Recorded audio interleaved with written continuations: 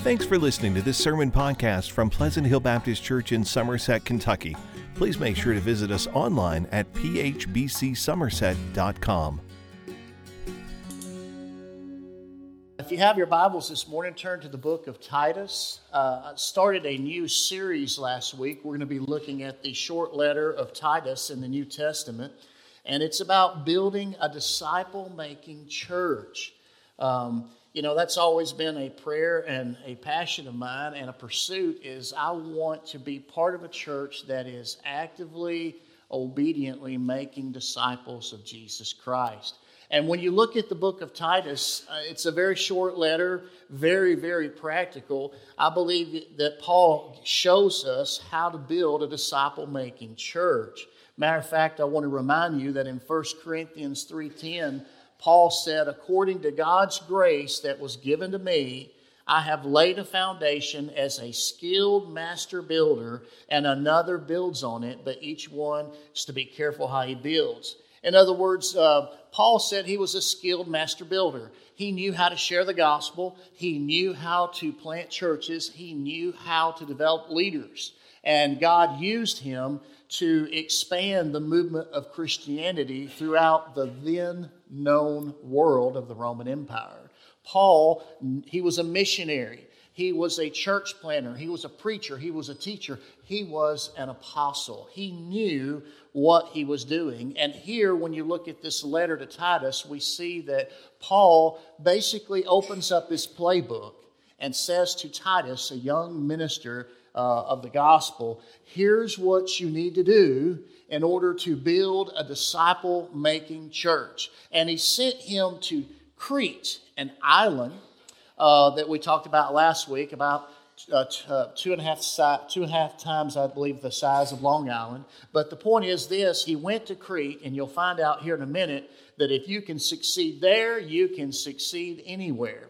So let's look for a moment. I love this quote from Max Dupree. He says, the first responsibility of a leader is to define reality. And that's exactly what Paul did for Titus. I want you to understand the leadership challenge that Titus faced. Titus went to Crete to develop leaders and to confront false teaching. Let's look at that for just a moment. He went to develop leaders. In our passage today, Titus 1, we'll pick up in verse 5. Paul lets us know the reason why he left Titus in Crete. He says, the reason I left you in Crete was to set right what was left undone, and as I directed you, to appoint elders in every town. His job was to develop leaders there on the island of Crete so that when he left, there would be people in place to lead the congregation forward so that they knew exactly what to do. He had to develop leaders. But not only that, that would be a fun job. There was more to it that made it a tough job. He also had to confront false teaching. Look, if you will, in verse 10. There in verse 10, Paul says plainly to Titus, for there are many rebellious people full of empty talk and deception, especially those from the circumcision party. It is necessary to silence them. They are ruining entire households by teaching what they shouldn't in order to get money dishonestly. So there is a group of people that are very vocal, and I would say in my mind, since they're of the circumcision party, they're probably very legalistic, and they're ruining people's faith because they're bringing law into the mix with faith and saying, you've got to do this, and you've got to do this, and you've got to do that. If you don't think legalistic is something that can affect the church, I know a friend one time that went up north to a church that he was trying to help, and he discovered that their song leader was required to say the hymn 2 times before he sang it. And they enforced that. I mean, they were very legalistic. They took a preference and they made it law. You and I need to be able to realize that we can recognize false teaching when we see it. Paul said to Titus, he said, look, he said, there are rebellious people. They're full of empty talk and deception, and they need to be silenced. They're ruining all these households. And so he had to develop leaders, and he had to confront false teaching. And if that's not enough, Look at verse 12. In verse 12, Paul says, one of their very own prophets said, Christians are always liars, evil beasts, lazy gluttons, and he says this testimony is true. In other words, oh, by the way, Titus, you are on the island of Crete, and they don't really have a very good reputation. One of their very own said they're always liars. If their lips are moving, they might be lying, okay? They are evil beasts. They're brutal. It's all about them, and then they're lazy gluttons. Now, I don't know about you, but if you compare Crete's culture to American culture today, are there parallels?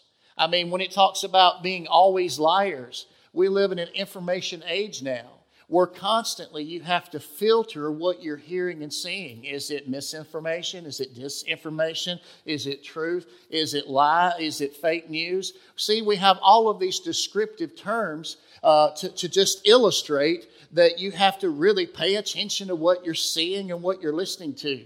You know, we look at Crete here and they're evil beasts. And yet, how many times do we question people when they do something kind for us? You know, we wonder, do they have ulterior motives? You know, when we go out into the culture today and we seek to do servant evangelism, where you just simply do things for people just because you want to show God's love, and then they go, why are you doing this? Well, you can always share because we love Jesus and we want to share that with you. But sometimes you're suspicious because people want to know, why are you really doing this? And then, of course, lazy gluttons. You know, when it comes to gluttony, it's never enough. It's never enough. And we live in a culture today that no matter what the fix is, it's never enough. It's never enough. We want more and more and more. Now, you might realize now as a leader you have to define reality. And Paul has defined reality for Titus. Look, I'm sending you to Crete. It's a tough place to minister. It's a tough place to serve. I want you to develop leaders, and I want you to confront false teaching, and I want you to understand what you're getting yourself into. It reminds me of Andrew Carnegie. Maybe you've heard his story years ago, one of the wealthiest men in America. He came from Scotland as a boy. He had a variety of odd jobs, and eventually he worked up to being the owner of the largest steel manufacturer in the United States. At one point in time, Andrew Carnegie had 43 millionaires working for him. And that says a lot going back in time in that day and age. In those days, a millionaire was a rare person. And a reporter asked Andrew Carnegie, said, how did you hire 43 millionaires? And he said, I didn't. He says, they worked for me and I made them millionaires. So the reporter asked again, he said, well, how did you develop these men so that they become so valuable to you and your company? And Carnegie's answer was classic. He says, I develop men the same way gold is mined. He says, when gold is mined, you have to remove several tons of dirt to find the gold. And he says, when you develop people, you're not looking for dirt. You're looking for gold. Think about that for a moment. When you develop people, you're not looking for dirt. I mean, there's enough of that around, is there not? But you're looking for gold. And that reminded me of a scripture in 1 Peter where Peter wrote in his letter, you're being guarded by God's power through faith for a salvation that is ready to be revealed in the last time. And you rejoice in this, even though now for a short time, if necessary, you suffer grief in various trials, so that the proven character of your faith, which is more valuable than gold, though perishable, is refined by fire, may result in praise, glory, honor at the revelation of Jesus Christ. In other words, our salvation, one of these days, it'll be revealed that we know the Lord and we will become like Him. And the proven character of our faith that He's been mining and working and developing in our lives to where we become more like Jesus, the longer we walk with Him, the more we know Him, it will be revealed. God is developing His people. He's not looking for dirt. He's looking for gold. And He's developing and growing you in your faith so that you can be all that He wants you to be. Looking for proven character, that is how you identify leaders, is you look for proven character. I'm reminded of a friend His name is Roy. Years ago at the church where Nancy and I met, they had a Hispanic ministry. And I remember when Roy got saved. And, he had come from a religious background. A lot of Hispanics predominantly or Catholic. And so he had that background, but he had never been saved. He didn't know Jesus as Lord personally. And Roy got saved. And he was at everything, and he was like a sponge. I mean, a prayer meeting, a Bible study, it didn't matter, a worship service. He was there, and he was like a sponge. And shortly after his salvation, he was called to preach. And I've never seen a man grow like he did. In 1 year's time, Roy had grown so much in the Lord that he grew more than what most people grow in a decade. Because he was simply hungry for God and growing closer in his relationship with Him. Why do I say that? Because Paul had sent Titus to Crete. And, the people, the Christians, had a reputation. And yet Paul is absolutely confident in God and the gospel of Jesus Christ, because it's the power of God and the salvation at work in those who believe. And he believes that the gospel can change their hearts, transform their lives, and even in a short period of time, they can demonstrate to the world how they've been changed. And out of that group of people, you can begin to pick and develop leaders in the church. It's what keeps me going at night. I love what Paul said to the Philippians. I'm sure of this, that he who started a good work in you will carry it on to completion until the day of Christ. And that is absolutely right. Now, today we're going to dive into Titus chapter 1. I love preaching the Word of God. I love preaching a book in the Scriptures. I love going book by book, verse by verse. I don't do it all the time. Actually, I try to preach through a couple of books each year, and the rest of the time is topical because I like variety. But I love going to the Bible and going through the Bible. And when you do that, sometimes you'll preach on things that, ordinarily you wouldn't preach on. Or sometimes you have to deal with issues or topics that come up that normally you wouldn't even dare to grab that tiger by the tail. But that's what happens when you go through the Word of God. And so this morning in Titus chapter 1, beginning in verse 5, I'm going to call this message, Appointing Elders in the Church. And so what does that mean? To some of you, you'll go, I don't even know what that is. What is an elder? Let's ask that question. What is an elder? Okay? Most people go, well, that's a term for older people. And then we have to haggle on the age, right? Is it 65? Is it 55? Don't anybody look at me. But you get the idea, right? But that's not what this is about. When you read the word elder in the New Testament, it's not talking about an older person. It's talking about an office of leadership in the church. And when you look at it, you'll see the term elder, overseer or bishop, pastor, shepherd. And they're all used interchangeably to refer to the same office of leadership in the church. Now, I will say this. The term pastor, the English word pastor in the New Testament, you're only going to find like once, like Ephesians 4, I believe. You're just not going to find many references to that. You'll see the term shepherd more. You'll see overseer a little bit, bishop a little bit, but the predominant word you see is elder, okay? And so what is an elder? It's an office of leadership in the church. Now, a little bit background about the elders, because when I first read this in Scripture, I began to go, well, if it's an office in Scripture, what does that mean? And I had to do my research, and so I began to do it. Here's the background to the office of elder in the Bible. First of all, you go to the Old Testament. Now, to make this short and sweet, I'm going to give you one key passage. In Numbers 11, verse 16, the Bible says, "The Lord answered Moses, 'Bring me 70 men from Israel, known to you as elders and officers of the people. Take them to the tent of meeting and have them stand there with you. And then I will come down and speak with you there. And I will take some of the Spirit who is on you and put the Spirit on them. And they will help you bear the burden of the people so that you do not have to bear it by yourself.'"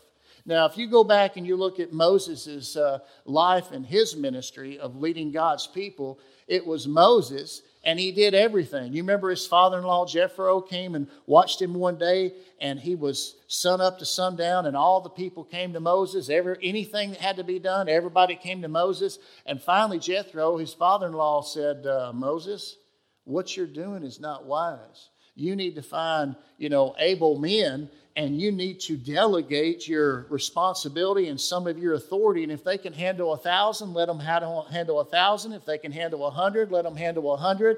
If they can handle 10, well, let them handle 10. And you handle the ones that they don't know how to handle. And he did that, and it worked. But this is a little different from that. Here, as a spiritual leader of God's people, the Lord told Moses, you bring 70 men that are elders, they're officers of the people, and you meet there with me, and I will put my spirit that's on you, and I will put it on them, and they'll help you share the load and share the burden so you won't have to bear it by yourself. That's the Old Testament background foundation of elders. Then we fast forward to the New Testament, and we look at the early church. I'm going to give you a couple here real fast. In Acts chapter 15, if you remember, there was a big deal at the time. A lot of Gentiles had heard the gospel and they got saved. And the Jewish believers in the church were saying, they're different from us. We're circumcised. They're not. We think they need to be circumcised. And the issue became, do you have to be circumcised to be saved? It was a gospel issue. It was a salvation issue. And so Paul and his missions team and others, they went to the church in Jerusalem to settle that issue. And in Acts 15, beginning in verse 4, it says, when they arrived at Jerusalem, they were welcomed by the church, the apostles, and the elders. Do you see that? And they reported all that God had done with them. And it says, but some of the believers who belonged to the party of the Pharisees stood up and said it's necessary to circumcise them and to command them to keep the law of Moses. And then the Bible says in verse 6, the apostles and the elders gathered to consider this matter. I think it's very interesting that this big of an issue came up early in the life of the early church as the gospel went out of Jerusalem, it went out of Judea, and it broke the Gentile barrier, and now they're all meeting at headquarters in Jerusalem, and when they get the decision makers in the room, it's not just the apostles, it's the apostles and the elders. What elders? The elders of the Jerusalem church. So you had elders in the Old Testament. You had elders in the first church in Jerusalem. And then look at Acts 14. In Acts 14, you'll remember that Paul went on mission trips and he shared the gospel. He planted churches. And you know what else he did? He appointed elders. Look, if you will, in Acts 14, verse 21. In Acts 14:21, after they had preached the gospel in that town and made many disciples, they returned to Lystra, Iconium, and to Antioch, strengthening the disciples by encouraging them to continue in the faith and by telling them it's necessary to go through many hardships to enter the kingdom of God. And then in verse 23, when they had appointed elders for them in every church and prayed with fasting, they committed them to the Lord in whom they had believed. Now, it's very interesting there because the practice, the custom of Paul, who's a master builder, he knew how to share the gospel, he knew how to plant churches, he knew how to develop leaders. Wherever he went, he appointed elders in every church. And then we come back to our text in Titus 1:5, where he leads Titus on the island of Crete to appoint elders in every town. The thing there that should surprise you if you're unfamiliar with this teaching inscription is it's a plurality. It's elders with an S. It's more than one. Okay, it's more than one. Now let's go on to our background about elders. You have it in the Old Testament. You have it in the early church. And then you might say, well, maybe that was just a Jewish thing. Well, let's fast forward to the very end of the Bible, the book of Revelation. Revelation chapter 4, look what it says in verse 2. John is talking. He says, immediately I was in the Spirit, and there was a throne in heaven, and someone was seated on it.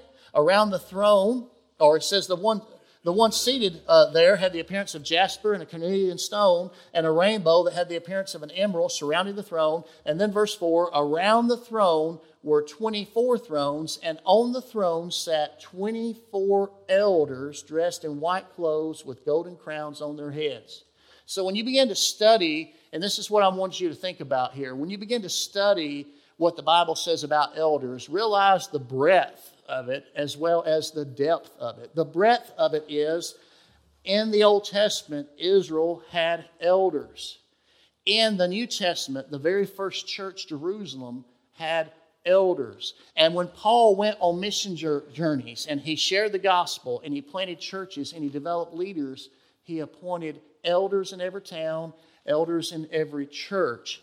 And then in Revelation, when we all get to heaven someday, there's going to be 24 elders around the throne of God. You just can't escape that it's part of it. So once you go, okay, I guess elders are biblical, then you have to ask the question, because I know what you're thinking, is that Baptist? Right? Is that Baptist? I remember the first time I ever heard this concept of quite a few years ago. I encountered it, and I was like, is that Baptist? How come I haven't heard of that? What in the world? What is this? And so I had to do some research. And I tell you what, history tells us a whole lot. You know, our Baptist Faith and Message, we're in the third rendition of it. It came out in 2000. The first rendition or edition of the Baptist Faith and Message was in 1925. And here's what it says about the church. And I'll just zero in on the part here. It says, in reference to the church, it says its scriptural officers are bishops or elders and deacons. That's what it says. And then when you fast forward to 1963, when it was revised under the leadership of Herschel Hobbs, they changed it to its scriptural officers are pastors and deacons. Well, I already said that pastor, elder, overseer, those terms are interchangeably, and yet it's still plural. Herschel Hobbs says there's the office of bishop, elder, or pastor, and in the New Testament, these titles refer to the same office. And then in the 2000 edition, under the leadership of Adrian Rogers, it continues and says its scriptural officers are pastors and deacons. I love what Brother Adrian Rogers says. He says an elder speaks of maturity that exceeds the flock because they're an example. Shepherd speaks of ministry that feeds the flock because they've got to be able to teach. And then bishop speaks of management that leads the flock because they're an overseer. So you might say, elder, deacon, what's the difference? Well, here's the difference. An elder is a leader, a deacon is a servant. The very term deacon literally means servant. An elder is a leader. An elder must be able to teach. A deacon is not required to.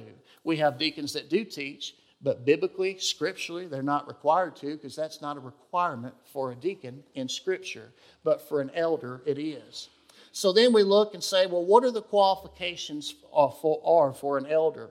And then we'll finish verses 6, 7, 8, and 9. So let's look at this very quickly. What are the qualifications for an elder? I'm going to say 4 things. Look at their testimony. Let me jump to verse 9. Holding to the faithful message as taught. When you are looking at a leader in the church, and particularly an elder, you want to know their testimony. I love the story that I heard once years ago about a guy named Joe who was an alcoholic. And he would go to an inner city mission where they had a food bank. And he got his needs met there. And over time, he got exposed to God's people. And he heard the gospel. And over time, Joe got radically saved. And as a result of being radically saved, he had a heart to show that love to other people, just like he had been a drunken alcoholic for years. So he began to serve in this downtown inner street ministry. And Joe was always there. He always had a smile on his face. Even when the drunks came in and if they got sick, he cleaned it up. He always took care of the bathrooms. Like there was no job, no task beneath Joe because he loved the Lord and he loved people and he just showed up to serve and he had a smile on his face. And one time they were having an evangelistic message there. Someone came in. Joe was out of town, and they began to preach the gospel. And then they offered an invitation to anyone who wanted to respond. And as they looked across the room with a lot of these men that looked very sullen and had drooped heads, one of them looked up and came down, and he kneeled. And he began to cry out, God, I want you to change me and make me like Joe. God, I want you to change me and make me like Joe. And the speaker said, sir, don't you mean you want God to change you and make you like Jesus? And you know what the guy said? He says, is he like Joe? You think about that. When it comes to looking at someone's integrity, you want to see Jesus in them. It's not about their image. It's not about, the kind of person you think they are or how they carry themselves. Do you see Jesus in them? What's their testimony? Do you see the change that Christ has made in their life? That's what I'm talking about. Examine their testimony. Number 2, look at their integrity. Look, if you will, in verse 7. As an overseer of God's household, he must be blameless. Then he fleshes that out. Not arrogant, not hot-tempered, not an excessive drinker, not a bully, not greedy for money, but hospitable, loving what is good, sensible, righteous, holy, self-controlled. Here he gives us an idea of what integrity looks like. There are certain qualities that can disqualify you. You don't want an arrogant person, because they'll never be humble and they'll never be teachable and they won't be corrected. You don't want a hothead, a hot-tempered person. The first, this is free, a quick story for you. Herman, my first church I ever pastored, I was like 23 years old. And they were looking for somebody, and they asked me to come some Sunday and preach, and I did. And I preached that Sunday morning, that Sunday night. And when I was fixing to leave, they said, can you come back next week? And I said, sure. So I went back next week, and I preached Sunday morning, Sunday night. And the guy looked at me, Danny, and he says, consider this your church. Okay, that was Faxon. In the land between the lakes area, very remote area, wonderful people. And they didn't have a pastor. Well, just consider this your church. And I'm like, okay. Been there about a month, and I went back to the guy, and I'm like, so are y'all calling me as pastor? How's this work? And he goes, we're working on that. And I go, well, what do you mean? I'm kind of confused. And he goes, well, I'm just going to be honest with you. Of course, there are about 50 people. He says, we had a guy about 2 months before you came. He professed faith in Christ, and we don't have many men in the church. We threw him on a committee. He's on the nominating committee. He's on the search committee.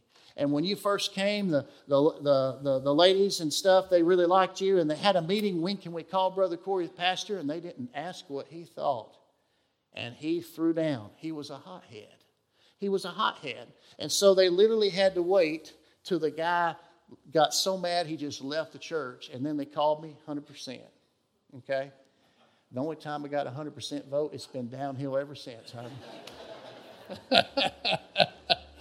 But seriously, you see here the importance of making sure that when you select leaders, that they aren't arrogant, they're not hot-tempered, they're not an excessive drinker, they're not a bully, and they're not greedy for money. On the contrary, they're known for these positive qualities. They're hospitable, they love what's good, they're sensible, they're righteous, they're holy, they're self-controlled. I love what Adrian Rogers said. He said, you may not be sinless, and none of us are except for Jesus. You may not be sinless, but you need to be blameless. Let me say that again.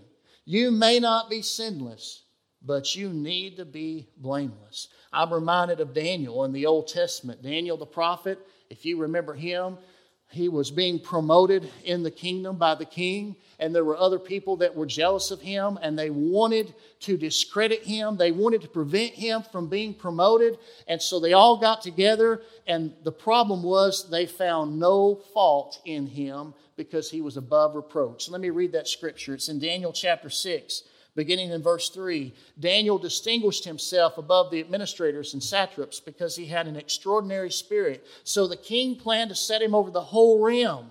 The administrators and satraps, therefore, kept trying to find a charge against Daniel regarding the kingdom, but they could find no charge or corruption, for he was trustworthy, and no negligence or corruption was found in him. And then these men got together and they said, we'll never find any charge against this Daniel unless we find something against him concerning the law of his God. Now that is a testimony to Daniel's integrity. And that is what you and I should strive for. A couple more real fast. You look at their testimony. You look at their integrity. And number 3, you look at their family. Look at verse 6. An elder must be blameless. Again, that's the second time that word has happened. In verse 7, an overseer, he must be blameless. An elder, he must be blameless. The husband of one wife with faithful children who are not accused of wildness or rebellion. I like what Lynn Anderson said. He said, if a man's life cannot stand the scrutiny of his wife and children, we dare not put our souls under his care. Adrian Rogers said it this way: if a man's not respected in his own home, don't export it. Think about that. If a man's not respected in his own home, don't export it. In other words, look at their family, look at their marriage, and look at their kids. And, let that be a litmus test when you look at their family. Paul told Timothy the same thing. If a man can't manage his own household, why should he even lead the church? That's the whole idea there. And so think about that. Let's go to the fourth one here. The fourth one is ministry. Ministry in verse 9. Going back to verse 9, I got half of it, but not all of it. Holding to the faithful messages taught. We talked about that. So that he'll be able both to encourage with sound teaching and to refute those who contradict it. In other words, an elder must be able to teach. Why? Because they've got to be able to use the Word of God to encourage people with sound teaching and refute those who oppose it or contradict it. Someone said an elder knows how to handle the Word of God by doing 2 things: by feeding the sheep and fighting the wolves. And that's true. By feeding the sheep and fighting the wolves. So let's bring all this down. Today I've looked at Scripture and we've looked at a message, and many of you are going to say, you know what, I haven't heard much about an elder before, and I'm not even old, or I don't claim to be, and I don't think I'm going to be a leader of the church, so I'm kind of disappointed, preacher. Well, hang on, I'm not done yet. Give me 5 more minutes. You see, the spirit of this passage is about being an example to the flock. Paul even told Timothy to set an example for believers even in your youth. If you are a follower of Christ, then you and I need to set an example for others. And the question becomes this: how can you and I be useful to God? Now, some of you, whether you're young or old, when you finally decide to grow up someday, you may want to be a godly mom, or a godly dad, or a godly grandparent. You may want to someday be able to be in a position to where you know how to lead someone to Christ, maybe a neighbor or a coworker or a friend. Or maybe you want to someday, when you get to a certain point to where you want to give back, you want to be able to mentor other people and show them the ropes and bring them along and provide some leadership to them that maybe you didn't get when you were their age in their particular stage of life. Well, here's what I want to ask you. If you aspire at any point in your life to leverage some godly influence to others, don't you think you need to be doing something about that now? You don't just wake up one day and go, I'm going to do this, and expect it to happen. You've got to pursue that direction. You've got to make adjustments. You've got to make sure that God's in your life and you're following Him the way you should. I've got some other verses I'm going to share, but I'll just share one. It's 1 Timothy 4, 7 and 8, where Paul told Timothy, have nothing to do with pointless and silly myths. Rather, train yourself in godliness. For the training of the body has limited benefit, but godliness is beneficial in every way, since it holds promise for the present life and also the life to come. You and I need to train ourselves in godliness. And here's my takeaway for you today. How can you and I become a leader in the kingdom of God? How can we be an example to others and leverage our influence through our walk with Jesus? Well, you've seen this before. It's our disciple-making pathway, if you want to throw that up there, that graphic. But this is, I think, where we all start. Do you know God? You know, you have to know the Lord. I mean, only what's done for Christ will last. And one of these days, we're all going to have to stand before Him. Do you know God? That is priority number one. Once you have come to know Christ and you know God, you know the Lord, you have a relationship with Him, then you need to find community. God has designed this life to where, we as a church, we're the family of God.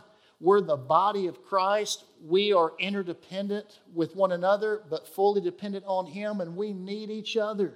And so we need to find community. We need to get connected, okay? We need to get connected. And then we serve others. Why? Because this life is not about ourselves. It's about serving others and making a difference. And then when we begin to serve others, we see God not only work in us, but work through us. Then we want to fulfill that mission, the Great Commission, the mandate of make disciples. And so what we're trying to do here at Pleasant Hill is to position every single person to be the leader that God wants you to be. And you might say, well, I don't consider myself to be a leader. Can I tell you something? I believe everybody has a certain measure of influence, and leadership is influence. There is somebody watching you. There's somebody that notices when you do something and when you don't. And to them, you're a leader. Why? Because you're an example. And your influence affects their life.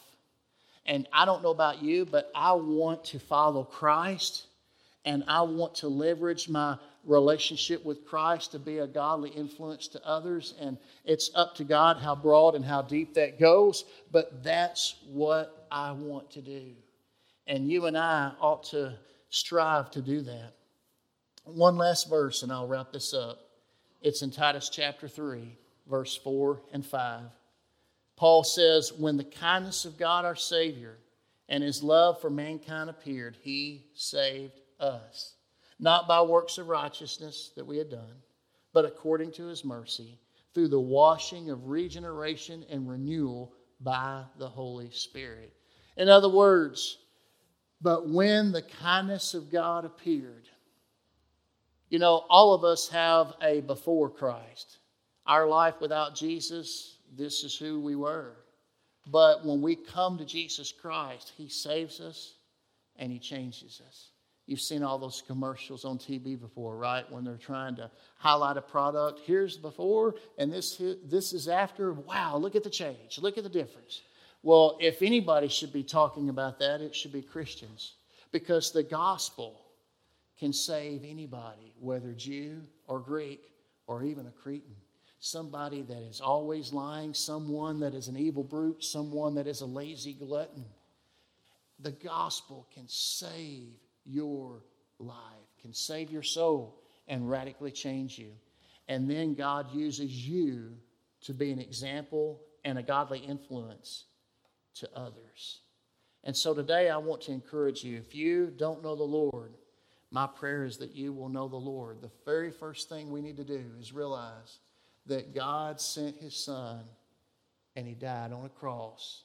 That cross reminds us of what He did. John 3:16, for God so loved the world, He gave His only begotten Son. I want to encourage you today, if you never took that first step, to turn from your sin, put your faith and trust in Jesus Christ. And then if you're a believer, then you thank God for your salvation, and then you begin to find community in the church. Get connected to the body of Christ. Begin to serve others and make disciples. Now, let me share this and I'll close. All of that I just said, we've got a lot going on, okay? We've got Sunday school classes. We want you to find a place to plug in and get connected. When it comes to ministry opportunities, we've got Kentucky Changers coming up this summer. We've got a D-group mission trip in Haiti that's tentatively planned. And speaking of making disciples, D-groups.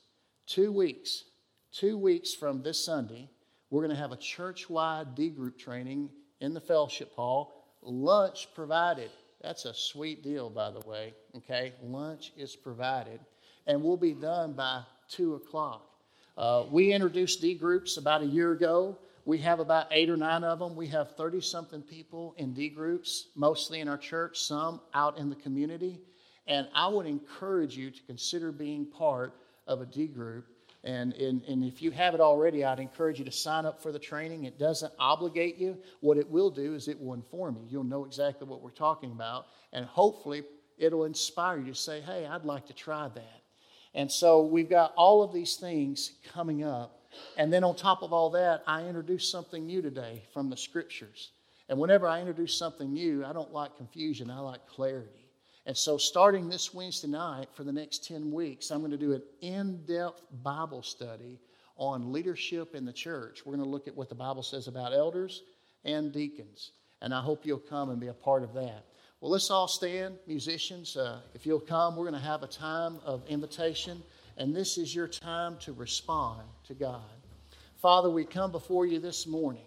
Lord, thank you for this time in your word. Thank you for this time when your people gather together, call by your name to worship the name above all names. So, Father, I pray right now, Lord, have your will and your way in this invitation and in this service. In Jesus' name I pray. Amen.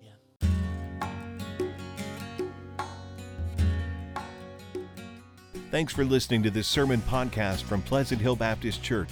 To learn more about the church, find out meeting times, or learn how to contact the pastor, please visit phbcsomerset.com.